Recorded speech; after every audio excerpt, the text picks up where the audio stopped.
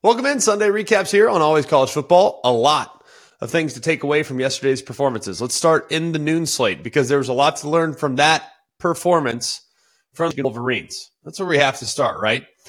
How is it that a team can go on the road to another team's house and not throw the ball after 7 minutes in the second quarter? That is unbelievable. Absolutely unbelievable. And Michigan, while people are going to lose their mind about, oh, well, look at JJ McCarthy's numbers. They can't play. They're not good. They did what they needed to do to win the game. And it was not sexy offensively. It was not. They had a couple drives there in the second quarter where they were able to run the ball pretty well. Thought Blake Corum had a nice day. Thought the offensive line had a nice day. But they were completely committed to just absolutely physically dominating Penn State, and I don't blame them. I think it's the right play. Absolutely the right play. And that game was sideways there. And I know the final score looks like it's a little bit more competitive with it being 24-15, but that was complete and utter domination. Michigan is an elite football team. But I do now, actually watching that game, I do have a couple questions about top end, stretch the field, team speed. I do have a couple questions about that because they weren't running away from Penn State. And I know Penn State's good and athletic on the second and third levels defensively, but it just didn't. I thought there'd be more for Michigan in the pass game. I also thought there'd be more for Michigan being able to create some matchups downfield. So I will be watching that a little more closely moving forward. I don't know if Maryland's going to be able to deliver Michigan's chances. I think that Maryland's pretty dang average. I don't like the matchup with them against the Wolverines, but we'll be able to kind of find out about Ohio State, who looked really good yesterday. It was one of the first times this year where I felt like Ohio State played to their capabilities. It was one of the first times. And with all due respect to Michigan State, that game shouldn't have been close. Ohio State's defense has been great all year. There's nothing that's changed there. My opinion of Ohio State has not changed at all. I think they are excellent on that side of the ball. I am, however, or at least coming into this weekend, I have been really skeptical about how inconsistent their offense has been. That's now changed. That's the Kyle McCord performance I wanted to see. And I've wanted to see it for a while. And he looked comfortable. He looked decisive. He was able to drop the ball into spots that were not easy to hit, averaging nearly 11 yards per attempt and looking as comfortable as he's ever looked under center. I'm not sure what happened this past week for Ohio State. I don't know what clicked for Kyle McCord, but that's the guy he needs to be moving forward, because if he's like that, they're cooking with gas. Marvin Harrison should be a Heisman contender as well. He's legit, man. He is. There's a lot of great receivers in college football. There's a lot. There are probably, off the top of my head, maybe 7 or 8 that are game changers. He's not just a game changer for Ohio State. He's a game changer for the run game. He's a game changer for the short game, the intermediate game. He's a decoy at times. He's impossible to account for, and he is just unbelievable. I absolutely love watching that guy play. The Georgia Bulldogs, number 2 team in the country, handled their business. Oh, my goodness. Oh, my goodness. Brock Bowers returns, which is naturally a significant return. 26 days after the tightrope surgery. He didn't have a huge impact on the game, but his presence was felt for the Ole Miss defense. But when you look at kind of where everything is going for Georgia, it's been a moment, it's been a while probably since we've really seen them at their best. And I tweeted this last night and I said, Georgia's back. Like that's the team that you need to be prepared for down the stretch. They are legit.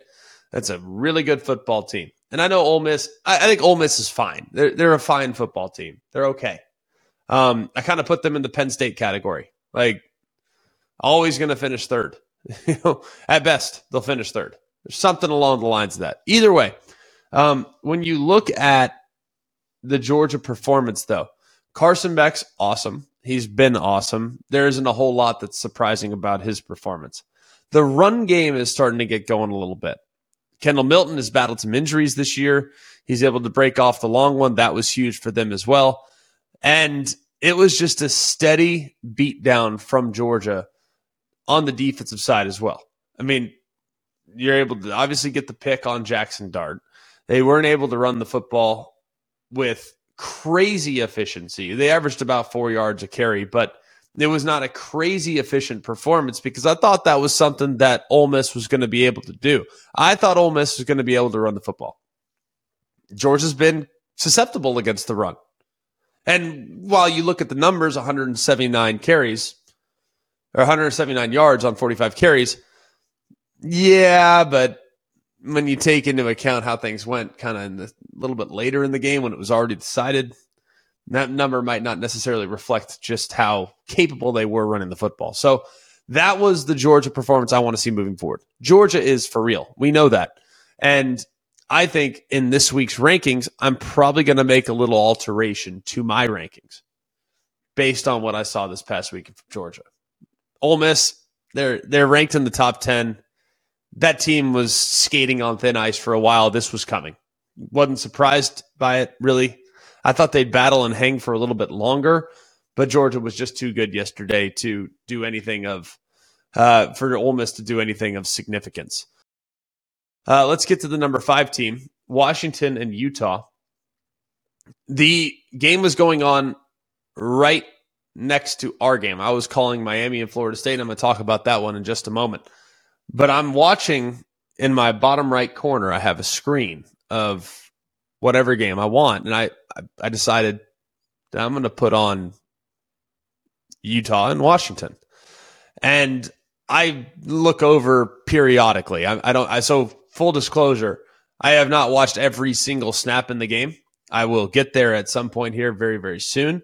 As soon as Washington and or Utah decides to upload their game tape. I can't wait to watch that. But here's my takeaway from that game.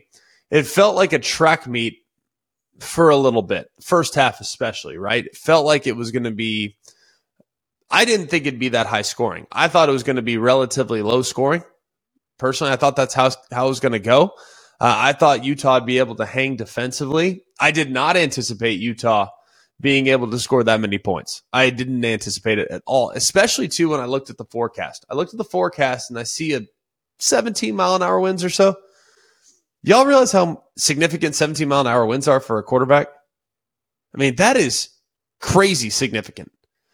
I mean, to still be accurate under those circumstances is almost impossible. And not just Penix, but Bowers, I thought, or Barnes, excuse me. Brock Bowers still on my mind. Barnes, I thought, handled it pretty well, probably as well as you could imagine. The other thing that was encouraging, I think, for Washington, they weren't as susceptible on the ground defensively. It felt like Washington, hey, you can run it on them. You might be able to create some space against them.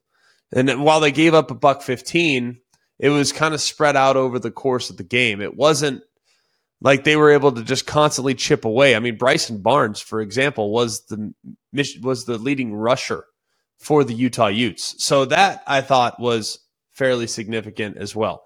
So a good performance from Washington. Survive and advance at this point for the Huskies. They're in control of their own destiny. I don't envision a scenario in which they would be left out. If they went out, they're in good shape, and they should be able to handle their business as they continue on. Other games of significance, or other takeaways of significance. Let's go with Florida State. And I'm going to start this discussion by talking quickly about the Miami Hurricanes. Miami is really good, and I know a lot of people will push back at that and say they're 6-4. I understand that, and I'm not suggesting they need to be in the playoff. All I'm saying is that team's close. They're really close. Hey, close only counts in horseshoes and hand grenades. I get that, but they're really close. That team has a chance, I think, next year to potentially break through. Miami is close. They feel a little bit like Florida State a year ago, where it's like, oh man, you can see it. They're improved. They're so drastically improved. It just feels like they got to start winning some games. They got to handle their business, and they just couldn't quite get over the hump. But I feel like Miami is very comparable to where Florida State was a year, maybe 2 years ago. So they're almost there. They'll get there hopefully very soon under Mario Cristobal. But Florida State, that was a gutsy performance. And there was a moment in the third quarter where it was the first opening possession of the third quarter. They decided to try the onside kick. Miami Frank Ladson made an incredible play, goes up and snags it, reels it in. Miami's got the short field. They end up kicking the field goal. They're up 13-10. And then when you look forward a little bit, like the middle of the third quarter, it felt like Florida State was kind of getting outplayed a little bit. Just a little bit. I'm not saying a lot. And then, boom, things tightened up immediately. The defense settled in. Miami wasn't able to run the football anymore. They weren't able to create any separation in the passing game. If not for the one throw down the right sideline, Miami had basically nothing going for them in the second half of that football game. So that was as good of a Florida State second half defensive performance as we've seen in a while. And that team has been excellent in the second half of games in recent weeks. That is a really good football team. Offensively, though, I am a little bit curious about their offensive line. I know they're super experienced. They have 8 guys that rotate, but they have been without a couple pieces, and they've kind of had to make do. They have 8 guys that rotate, but I don't feel like that's a crazy imposing group. They're fine. They're solid. They do a good job and the scheme protects them, but they can't just mow people down. It's just not who they are. Maybe that'll develop and come on as the season goes along, but that will be interesting because I think the receivers are super elite. I think the quarterback is elite. I think the running back is elite. I think the offensive line is just okay. And that's not a place where I want to be just okay heading into a potential playoff run. So that's worth noting as well. Oregon. That game felt more convincing than it was. Did you guys feel the same way I did in watching that game? There was never a moment in which I felt, especially there in the second half, there was never a moment, and I was like trying to stay open like Clockwork Orange, trying to watch this game. I was so tired by the time I got home and everything. I wanted to go to bed so bad, but I'm like, I got to watch USC and Oregon. Anyways, that game didn't feel as competitive as it was. It felt like, all right, this is a one-sided affair. I thought that there were moments where SC did some nice things for sure, but the SC wasn't able to really run the football. Oregon, meanwhile, averaging 4.5 a carry. Bo Nix, crazy efficient again. He always is. The guy just continues to play at a crazy high level and should be on the short list for your Heisman Trophy consideration. Troy Franklin had the touchdown on one of the worst defensive plays by a safety I've seen all season. Troy Franklin hits it and just runs right out and around. The safety is like standing still. It'd be like you and I trying to tackle Troy Franklin in the open field. We wouldn't be able to do that. I know I wouldn't be able to do that. I don't want to speak for you. We wouldn't be able to do that, but he just zipped right around him and it was out the gate. So he showed off some open field speed big time on the long catch and run touchdown pass. But defensively, SC battled. They did the best they could. It just wasn't enough. And I'm not sure anybody anticipated it being enough. And I remember a few weeks back, I said about SC, I was like, this is a 7-5 football team. I mean, and that was initially when they first, I think they beat Arizona that week when I said, this is a 7-5 football team. Just not very good. You remove Caleb Williams, they become crazy average. Crazy average. And here we are going into the final week of the season where USC will probably be a slight underdog to UCLA. They're on the verge of finishing 7-5. At best, 8-4, with arguably the best player in college football as your quarterback. It's a scary thought. It really is. Not ideal out there in Hollywood, but Oregon, they do what they do. That was not going to be a super competitive game. It wasn't shocking. Oregon, when you look here a week, 2 weeks from now at Arizona State, I don't think the Sun Devils are going to have anything for Oregon this week. If they were a little bit better, if they weren't so banged up, maybe, but probably not. I mean, Arizona State's what, 3-7? But I do think the final week of the season against Oregon State will be a crazy good challenge. Oregon State's legit. And they are really, really good. 8-2 overall, 5-2 in the league. Oregon State matches up, I think, pretty well at the line of scrimmage with the Oregon Ducks. So the rivalry game between Oregon and Oregon State in a couple weeks is going to be must-see TV. I'm very, very excited about that. The Texas Longhorns, another example. This team is just so remarkably frustrating. Oh, my goodness. They are so good. They're so good. But why can they not play for 60 minutes? I don't understand it. I just don't understand it. They get a big lead, like always, only to come back to earth.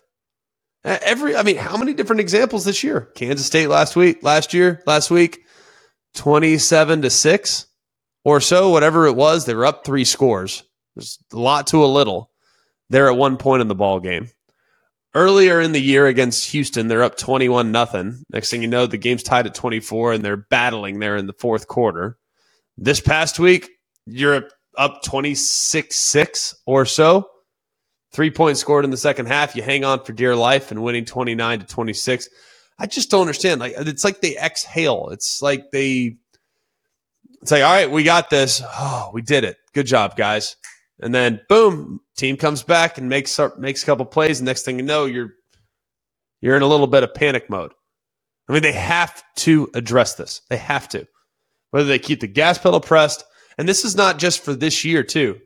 For Texas, this has been going on for years. Since Steve Sarkisian got there, they get big leads in the first half. They look amazing. Their game plan is sound. They do an incredible job. Then in the second half, they get dominated. I don't know why that happens. I don't get it. I mean, to make that game as competitive as it was there in the fourth quarter, where TCU scores 20 points, just in the fourth quarter alone, after scoring 6 in the previous 3, that's not ideal. I mean, the fourth quarter is when championships are decided, and Texas still hasn't quite figured it out. Speaking of figured it out, Alabama is playing their best football at the best time of the year. That is a team, and I was very surprised by how bad Kentucky was defensively.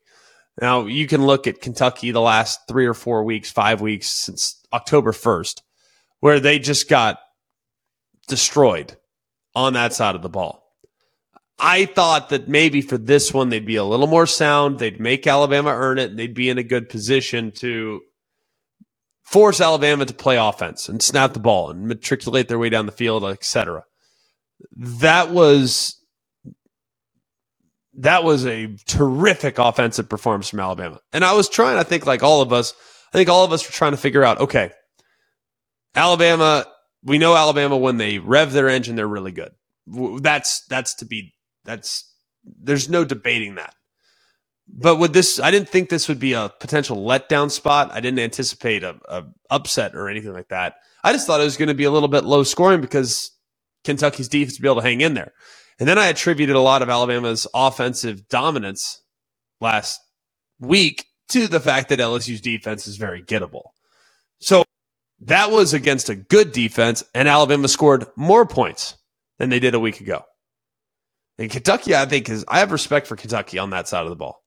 Jalen Milroe and the offense for Alabama has really found their rhythm. Tommy Rees is doing a great job. Jalen Milroe is doing a great job in scramble drill, and they are doing really good job on scramble drill technique at the wide receiver position as well, dropping things in the bucket over the top, all that stuff. So very excited to see the growth of this football team. They are well positioned at the moment to play against anybody on their schedule. I think Nick Saban and company, hey, Georgia looks great. They're going to be amazing. That matchup is set. Alabama out of the West, Georgia out of the East for the SEC title. It'll be a great matchup. I really can't wait for it. It's going to be absolutely awesome. And the Tide should feel great about how much better they've gotten. Goodness gracious, man. They are unrecognizable from where they were 6 or 7 weeks ago. A couple other takeaways, not specific games, but just thoughts as I free flow throughout this. Jaden Daniels at LSU is incredible. I have not, in an effort to just fully disclose, I have not had an opportunity to watch the entire tape. I see the numbers. I've seen the highlights. He's amazing. If he's not in the mix for the Heisman Trophy, I would be shocked. If the award is designed to go to the most outstanding player in college football, he has to be close. I'm not saying he's 1. I'm not saying he's 2. I'm not saying he's 3. He has to be close. So that's something that is worth acknowledging. Colorado, they're now 1-6 in their last 7. So that's less than stellar, as Arizona now is 7-3. That is incredible. North Carolina prolongs the race. They're in the ACC because Louisville would have clinched the ACC title game berth had North Carolina lost. It looked for a moment like North Carolina might, but they held off there in overtime to stop the 2-point conversion and ultimately get the win. Kansas State bounced back in a big way. Tulane survived the nail biter. Iowa and Rutgers was exactly how we thought it'd go. Low-scoring affair, but how about 16 points in the fourth quarter there for Iowa? 16-point quarter for Iowa. We got to feel good about that. Oklahoma, West Virginia. Oklahoma bounces back in a big way. Kansas gets upset against Texas Tech. Missouri absolutely destroys Tennessee. Had that one on, too, in our quad box. I referenced watching Washington earlier. But I had that one on the left side of the quad box. And, man, that was – I mean, every time I looked over, it looked like Cody Schrader was taken off for another big gain. I mean, Tennessee got gashed in a big way. That was a disappointing performance. And then finally, can we stop building up Penn State as if they're a real threat to Michigan and Ohio State? Can we, please? It's nothing against Penn State. It's nothing against Michigan or Ohio State. I have tons of respect for both. But when you evaluate Penn State, there's always something missing. Whether it's James Franklin or and I can't quite put my finger on it, but in the big moment, they always seem to collapse. And it was last week's game, I thought it'd be more convincing that Michigan would dominate them because I just don't trust Penn State. And we build them up every year. Oh, here they are. Best left tackle in the game. Drew Aller's a 5-star. Oh, well, look at these 2 5-star running backs. Oh, they got a 5-star linebacker. Oh, they got a 5-star corner. It's like, all right, great. They got good players, and they get beat every single time they play against a legit opponent. Now, I'm not trying to say, well, fine, what they do in bowl games and what they do in first of all, I don't care about bowl results. I'm not going to draw any conclusions from how you play in a bowl game against Kentucky. That doesn't make a difference to me. It just doesn't. But there's just something missing there. If that program's really going to go to the next level, something has to be done. It has to be adjusted, it has to be tweaked, and James Franklin needs to look internally like, how do we adjust this? How do we make a difference here? Because it's on him. I mean, when you think about your performances against Michigan and Ohio State since you've been there, Michigan was as down as they've been in the last 30 years when you got the job. You beat them 3 times. It's great. It's really good. Ohio State, it required you holding on a field goal. And go back and watch the play. You ask any official, that was holding on the field goal block unit. They rip a guy inside, guy shoots the gap, blocks it, takes it back to the house. So you had to hold on a field goal to create an illegal play that should have been flagged to return a blocked field goal to the house to beat Ohio State, and the one time you've beaten Ohio State. So if I'm Penn State, I'm unbelievably frustrated because I'm getting the bronze every year. And people say, well, that's pretty good. You lose to 2 of the top 5 teams in the country. Great. But if you want to be average, that's fine. And being 3rd in a 7-team division is average to me. If you want to achieve the highest levels of football, something's got to change. I don't know what that is. Breaking news. Always hate doing these special edition Sunday shows because of dismissals, but there are a lot of sources at the moment that are saying that Jimbo Fisher will be relieved of his duties as the A&M head coach within the next handful of minutes, hours. Supposedly it's going to go down here on Sunday morning. It's pretty crazy because the timing doesn't make any sense. Unless there was all of a sudden some booster said, all right, yeah, fine, we'll pay him the $60-70 million that we owe him. I don't know what the exact buyout number is at the moment. Felt like A&M hasn't really progressed the way many people thought they would. They currently sit at 6-4. But they had just 24 hours ago beaten Mississippi State 51-10. That's a beatdown. That was probably the best and most complete performance that Texas A&M has had all season long.